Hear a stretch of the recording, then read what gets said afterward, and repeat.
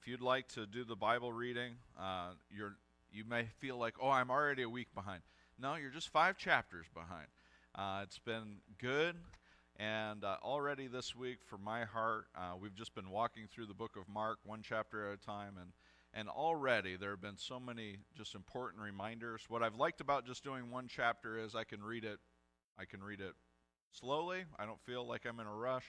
I can dig in deep, and I can pray through it. I can even read it in multiple translations if I feel like it that morning, and just kind of walk through the text carefully. So if you'd like to join along, it's right here, 5 by 5 by 5, and we have several in the vestibule, and I will try to do my best to be reliable and just posting a devotional thought each day. It can be emailed to you, or you can tune in on the Framway page, and it's on there as well. So I hope that you're part of that and enjoying the reading and are encouraged in it. This morning I want to kick off our new series. It's called Kingdom Come. We're going to take a good long look for several weeks at the book of Matthew.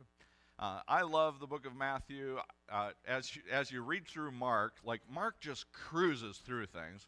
And it's like in a few chapters, you're already seeing Jesus go quite involved in his ministry.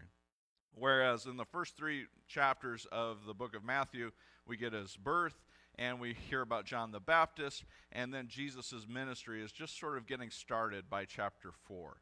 So by chapter 4 in Mark's gospel, man, we're already got Jesus ministering, preaching the gospel, and already thinking about his death, it seems like, where Matthew is much more detailed. And so we're going to take a good long look at it, but this sermon series is going to be about us anticipating Jesus' kingdom. What we look at in the life of Jesus is that he brings the kingdom of God, the kingdom of heaven, but that we also await the day that Jesus will come again and bring us a new heaven and a new earth and restore all things. And so this series is going to be looking at who does the kingdom come to and why? And what is this kingdom like? And we're going to analyze that and look at it, and hopefully look at our own lives and say, are we embracing the kingdom and his king? Are we welcoming him into our life? We're going to focus on chapter 3 because if you were with us or follow along online, we covered chapters 1 and 2 in detail a couple of weeks ago, looking at the sort of Exodus connections to Matthew 1 and 2. And so I hope that you memorized that sermon and really took it to heart and remember everything I said. And I'd like to start with prayer and just pray for one another, pray for this study, and be encouraged in Christ. God, we love you so much, and I thank you for today. Time together to be a church family, time together to be one. Just to take a moment even, God, to pause and reflect on your goodness and your grace. And so we do that now. We thank you for Jesus. We thank you that you sent your Son to rescue and save us from our sins and from death. And God, when we suffer and when we're filled with grief and sorrow, when we mourn, we know that your Son mourned with us. That your Son hears our cries and cares deeply for us. Lord, we are looking forward to, in great anticipation, of the arrival of your kingdom in its fullness and completion. God, we look forward to the day that we get to celebrate King Jesus as one people in a world that's been renewed and restored into its glory and into a glory that will praise you and honor you with all that it is. So Lord, today, help us to have ears to hear. What are you saying to us? What is your Spirit saying in our hearts right now? Lord, what convictions do we need to pay attention to? What sins do we need to rid ourselves of? What is it that you would have us to do and say today? Lord, we want to walk with you. We invite you to go with us and before us. Hold us together. We need you, Lord, and we praise you. It's in Jesus' name, amen. There's a really great movie out. It's Spider-Man, and it's, what's the name of the new one? No Way Home. What was the one before it? Far From Home. Yeah. And then the one before that is what, Sam? The one before that, and then one before that. All right, and the one before that. There's I think they figured out how to make a lot of money making Spider-Man movies. And so they just sort of keep coming up with names. But in all of those movies, correct me if I'm wrong, Sam, in all of those movies, there's a phrase that is said to Spider-Man from either his Aunt May or his Uncle Ben. And that phrase is, with great power comes great responsibility. In all of those movies, that's the thread throughout all of them. And as I was studying the Bible this week and trying to bring just fresh eyes to the Matthew 3 story, I think that one of the messages of Matthew 3 is that with great privilege comes great responsibility. When we look at the life and ministry of John the Baptist, John is Jesus' cousin, and John is one who is calling people to repentance. He is a prophet calling people to repent of their sinful lives. And my question is what is the sin that John is condemning in his ministry? And I'm just taking a stab at it, but there is this moment in John's sermon where he says, you all keep saying, I have Abraham as my father. And what I hear them saying when they say, I have Abraham as my father, that doesn't sound very sinful, does it? Right? But what I think they are saying is we are privileged. We are a part of God's promise. We are God's chosen and elect people. They are saying, we have Abraham as our father. If you were to go around bragging, kids today, they brag, I got an iPhone 13, I got the PS5.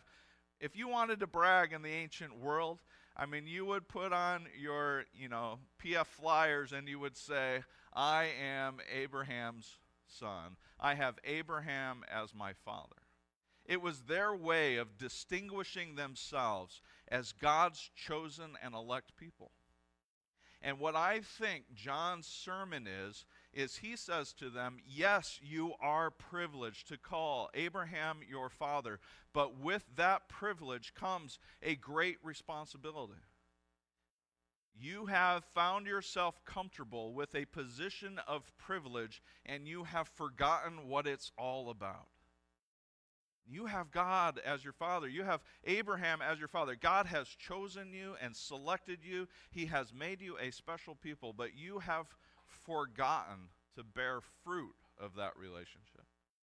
And so John says to them, repent and bear fruit worthy of repentance. Bear fruit showing that you know more than it's just Abraham is your father. Bear fruit of what it means to have a life with God and a relationship with him. And so he brings down the hammer. John the Baptist, he preaches the way I wish I could preach. He brings the axe out, and he said, you know what? This axe is for you guys. God's going to chop down the tree if you don't bear fruit worthy of repentance. He's going to look at you, and he's going to chop it all the way down to its roots. We have to bear fruit worthy of repentance. If we don't display a relationship with God, if we're not bearing fruit from that relationship, if all that matters to you is your genealogy, that's not enough. Because God is going to start over new. God is interested in relationship. God is interested in worship.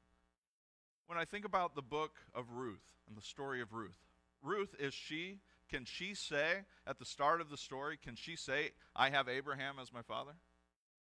No, she's Moabite, which means she is not in the family line of Abraham, but God adopts her. The book of Ruth is God adopting Ruth as his daughter, as a part of Abraham's family, to say that what God desires and seeks is a woman who worships him. So God, he honors Naomi and he honors Ruth because Ruth says, I want the God of Naomi to be my God.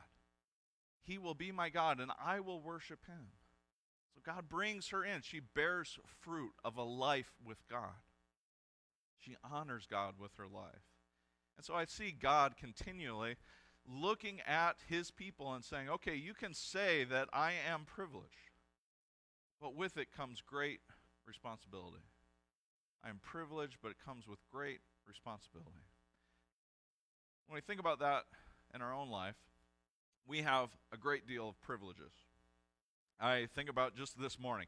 I was able to turn a faucet on, and I got cold drinking water, and I was able to drink it. Thank you, Barry, for taking care of the water. That is a great privilege. Most of you all hopped into a vehicle, and you drove down a road, and you were able to come to church this morning. That is a great privilege and freedom. You had 100 different churches to choose from, and you chose this one because you know how great the preaching is. Yeah. Yeah. The sermon's also about humility, and we'll get to that. I'm kidding around. But it is a privilege from my side of things. It is a privilege to have the role that I have, to be your minister, to love you, serve you, walk with you in your life. It is a privilege. What other privileges do you have in your life? You know, we like our position of advantage, don't we? We like it a lot. You know, I don't want anyone to change my seat. I like my view. I don't like being humbled. I don't like having my life changed. When you have privilege, when you have advantages, you don't ever want it to be changed. And I think that that's what's happening in the book of Matthew in chapter 3 in John's sermon is he sees a lot of Pharisees and Sadducees who like their position of advantage. They're like the Green Bay Packers and the New England Patriots. And here's what I mean. The Patriots never get a bad call, and the Packers, well, they never get a bad call either. Can I get an amen on this one? Yes, right? And from their distinct viewing point, they like their relationship with the referees. Everything's working out really well for them. They like their position. And if we look at our status and our place in the world, we really like the advantages that we have. You know, the Bible story continues, and after John the Baptist is preaching a message that says, we all need to come back to God. And we need to repent, and we need to not find ourselves just satisfied to be placed in a position of privilege and advantage, but we need to bear fruit of a life with God and trusting in Him. And so then someone comes to John and says, I need you to baptize me. And I need you to baptize me because we need to fulfill what is righteous and good. And when John looks at him and he says to him, I don't think I should be the one baptizing you. I think you need to be baptizing me.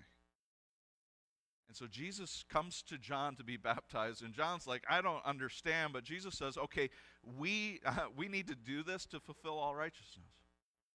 And that's a perplexing thing to me, because how does this work? And Jesus isn't coming to be baptized because he's sinful. Jesus is coming to be baptized because he wants to show us of humility and kindness of what it means to embrace the message that John is preaching. Before John was preaching repentance of your position of privilege, he was preaching a message of repentance because the kingdom of heaven was drawing near. His message was, a time is coming that will change the way in which the world has worked. A time is coming in which the reign of God is breaking into the world. And you have a decision to make. Will you trust and believe that God is breaking in, that God is king, that God will reign? Will you embrace this message and be baptized?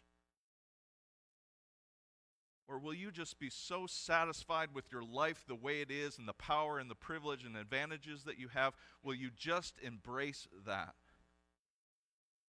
And Jesus comes to John and says, I believe in the kingdom of heaven. I want to be baptized in this. I want to be a part of this mission and movement.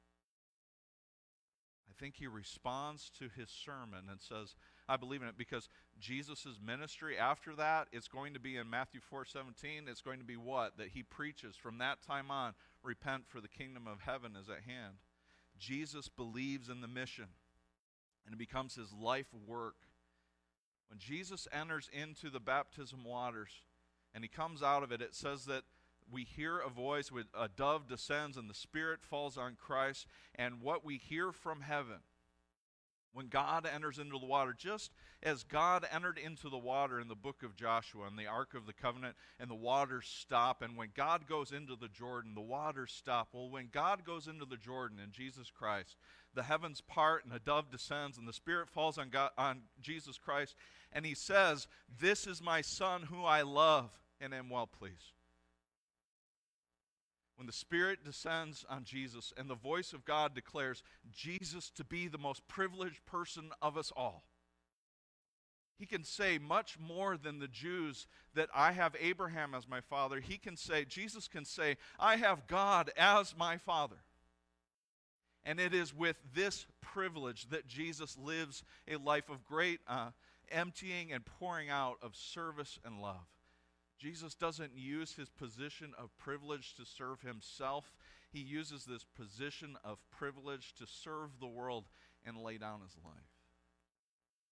And so when I think about Jesus' life and Jesus' ministry and what he does with it, when he is filled and captivated with the message of hope and love and grace, that there is a life in the kingdom of God, I have to think about my own life, my own advantages, my own privilege, and I have to ask of myself, am I content to say that I am a child of God? And leave it at that. But with the privileges that each of us have, that if we believe in Jesus Christ, if we trust in him and we say God is our Father, if we know our position of status, we all sang today that God is a good, good Father. That is who he is. We have him as our Father. The church is at its very worst. It's at its very worst when we're pleased with our status and our privilege, and we leave it at that. There's a whole community of people who do not know the good news of Jesus Christ. There's a whole community of people who are unaware that Jesus died for them, that Jesus cares for them, that God's kingdom is breaking into the world, that they are rescued, that they can be rescued from sin and death, that there can be hope for them. The church is at its worst when we are like the Packers and happy with our privileged state. When we don't want anything to change because we like the view that we have. People cry out all the time the injustice and the problems and the suffering. Who is it that responds to this message? When we look at Matthew and leading up to Matthew, when Herod hears the news that the Magi bring them, that there is a king and a savior that's coming into the world, what's Herod's response? He's going to kill anyone who threatens his power and privilege. If you want an example of how not to respond, it's Herod, right? But how often in my own life do I find that I don't want my advantages and my privileges to be taken from me? Yet Herod, he views this as a threat and a direct affront to his rule and reign, and so he takes even human life to protect it. Well, Herod's the very worst example, but in my own life, I don't want my advantages to be taken from me. But it is the story of the gospel, and it is the story of Jesus using his privileges and his advantages not to protect himself and protect his status, but to lay down his life and to rescue those who are broken and suffering and hurting. Who is it that best receives the kingdom of God? Is it those who are in positions of power and privilege, or is it those who are suffering and are sad and are filled with grief? In the weeks to come, we will look at the people who respond to the gospel. And there are all sorts of issues going on. Pharisees and Sadducees, Jesus towards the end of the gospel in Matthew 23, he's going to talk to the Pharisees, and he's going to address the problem. And he's going to say right to their faces, you guys are all whitewashed tombs. You know, that's a really nice Hallmark letter, right? Whitewashed tombs. You look good on the outside, but we know the truth of what's going on inside of your heart. We know that you are dead on the inside. Jesus will rebuke them for being so satisfied with their privilege and taking none of the responsibility. One of the things I hope that I teach my children is that if you have, it's so that you can give. That if you are blessed, it's so that you can be a blessing. That if you have a privileged status, it's so that you can serve from it. But how quickly we turn those things. How quickly we think, oh, this is nice. I deserve this. I know I might be one of maybe two people that deal with that. But it's Jesus who shows us the path towards truth. That our status, our privilege, the advantages, the gifts that we have, they are all to be used in the service and the glory of God in His kingdom.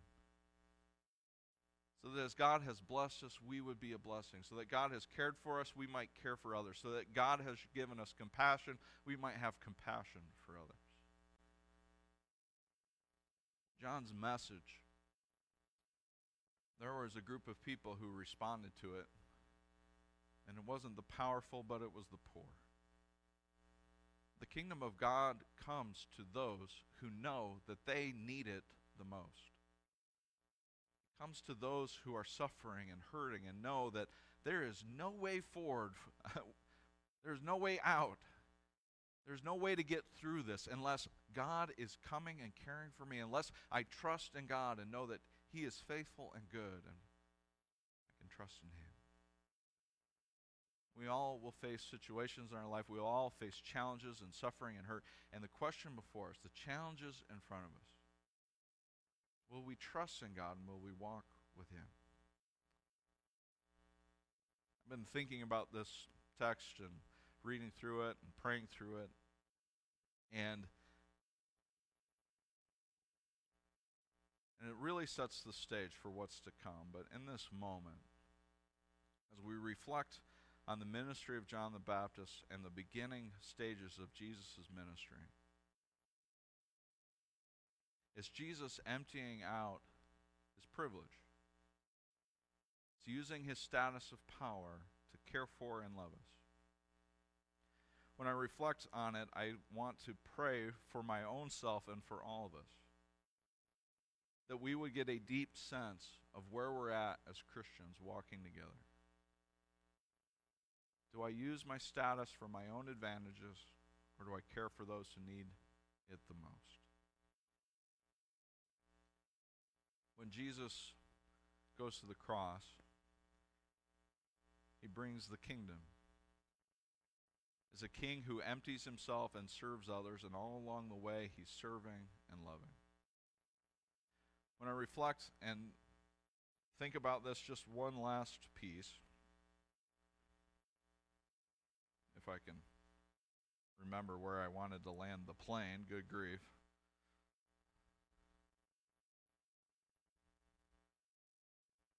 It's remembering our privileges, but not feeling bad about it, and filling ourselves with guilt. It's reminding ourselves that I am privileged to say that God is my Father. It's remembering and honoring that I am privileged to say that God is my Father, and then I am obliged to say to those who are hurting. I'm obliged to say to those who need to hear it that God loves them and has rescued them and cared for them. That God is coming, that God laid His life down for them, that God cares deeply for everyone. I am privileged to say God is my Father. I'm obliged to tell people of His love. And if a church would get a hold of that, if a church would be willing to change their seats and move around, if a church would be willing to open its heart to its community, it would honor the privilege that they have, and it would take responsibility for the people around them. Let's love God and love our neighbor. Let's love God and love the community that God's placed us. Let's love God for loving us and share it with others. Let's pray. God, we love you so much, and we thank you for today. Thank you for time together, hearing of John's message that we probably still need to hear today, of a call to a relationship with you to bear fruit worthy of a life that has turned back to you. And God, as we start the new year and we think about the new things we want to do and the new habits that we want to develop or attitudes that we want to have within us, we pray, God, that you would really get rid of all of the things that seem to block us from hearing from you and walking closely with you. We know that you are seeking us and that you love us. We know that your kingdom has been made available to us through your Son, Jesus Christ. And so we ask, God, that today you would help us to hear from you, that you would minister to our hearts and our souls. Lord, that you would renew our strength.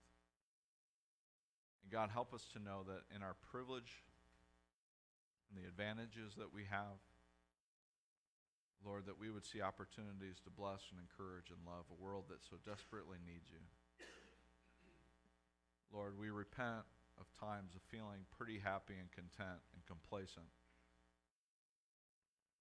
with our relationship and being neglectful of the others' relationship with you.